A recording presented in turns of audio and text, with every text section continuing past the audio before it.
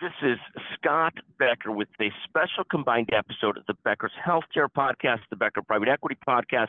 Today's discussion relates to the potential Cigna Humana merger. And this is a fascinating potential combination. Cigna is huge in commercial operations, also in Medicare Advantage.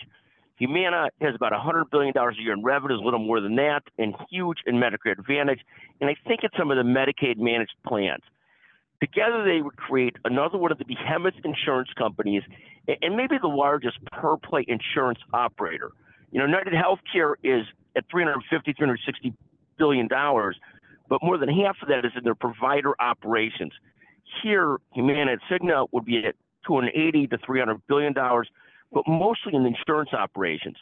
CVS also is about $350 billion a year in revenues, but again, that's split between Aetna and a lot of the other businesses that CVS is in, particularly the retail pharmacy business.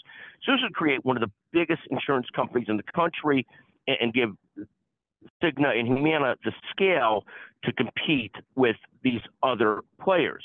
In terms of the large insurance companies' results to date, United's doing the best of the four largest companies that are in the top 20 in revenues in the United States.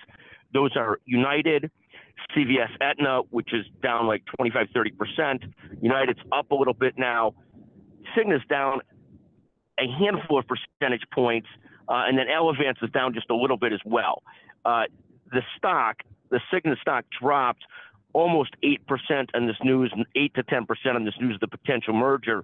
So the markets are questioning it. But at the end of the day, if they could pull it off and get through antitrust approvals, in the long run, it creates a real giant in the insurance business, and that scale seems to be still very, very important in the insurance business.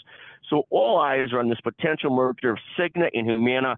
Fascinating to watch. If you have questions about it, if you have comments on this, please feel free to text Scott Becker, 773-766-5322.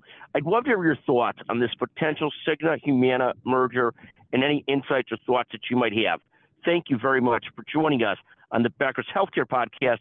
We'll also release this under Becker Private Equity. Thank you very much for joining us.